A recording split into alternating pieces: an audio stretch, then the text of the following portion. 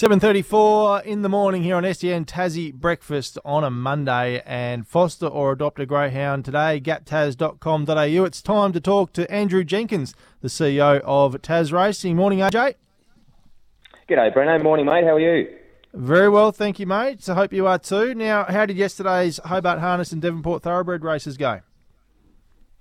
Mate, it was a terrific weekend of racing. We saw up at Devonport, Ziggy Carr rode a running double in races 3 and 4, but there was a bit of controversy in race 2 with Londiani had David Perez aboard, crossed the line first, but a wee nip ridden by Brendan McCall lodged a protest and was ultimately awarded the race after the protest alleging interference. So there would have been a few happy and a few disappointed punters, no doubt, with that result.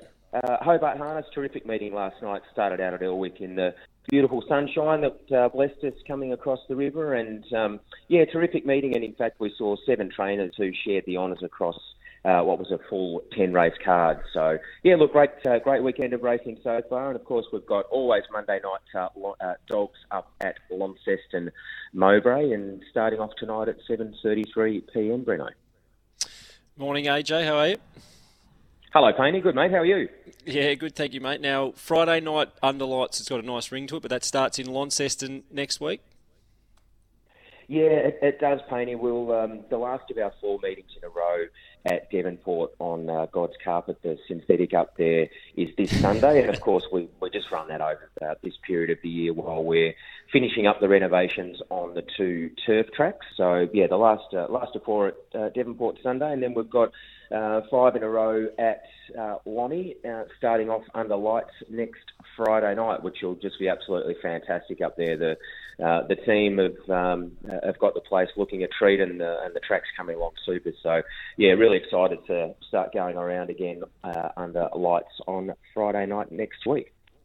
And AJ, we need to ask you about last week's interim report from Ray Murray into Tassie's harness racing industry, obviously calling for the new rules and need for greater competition. How's it been received by Tas Racing?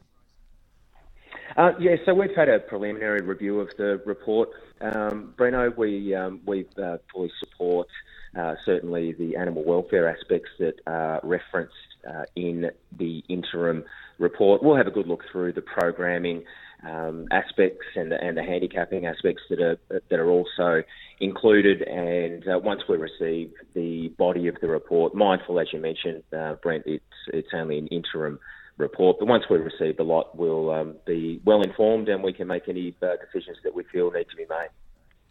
Very good. It's no secret greyhounds make great pets. Foster or adopt a retired greyhound, gaptas.com.au, and imagine what you could be buying instead. For free and confidential support, visit gamblinghelponline.org.au. AJ, Andrew Jenkins, thanks so much for your time on SEN Tassie Breakfast this morning. We'll talk to you next week. Always a pleasure. Thanks for having me, boys. Speak soon. Andrew Jenkins, the CEO of Tas Racing, joining us here on the show this morning. We're off to a break. On the other side of it, we're debriefing all the AFL action from the weekend here on SEN Tassie Breakfast.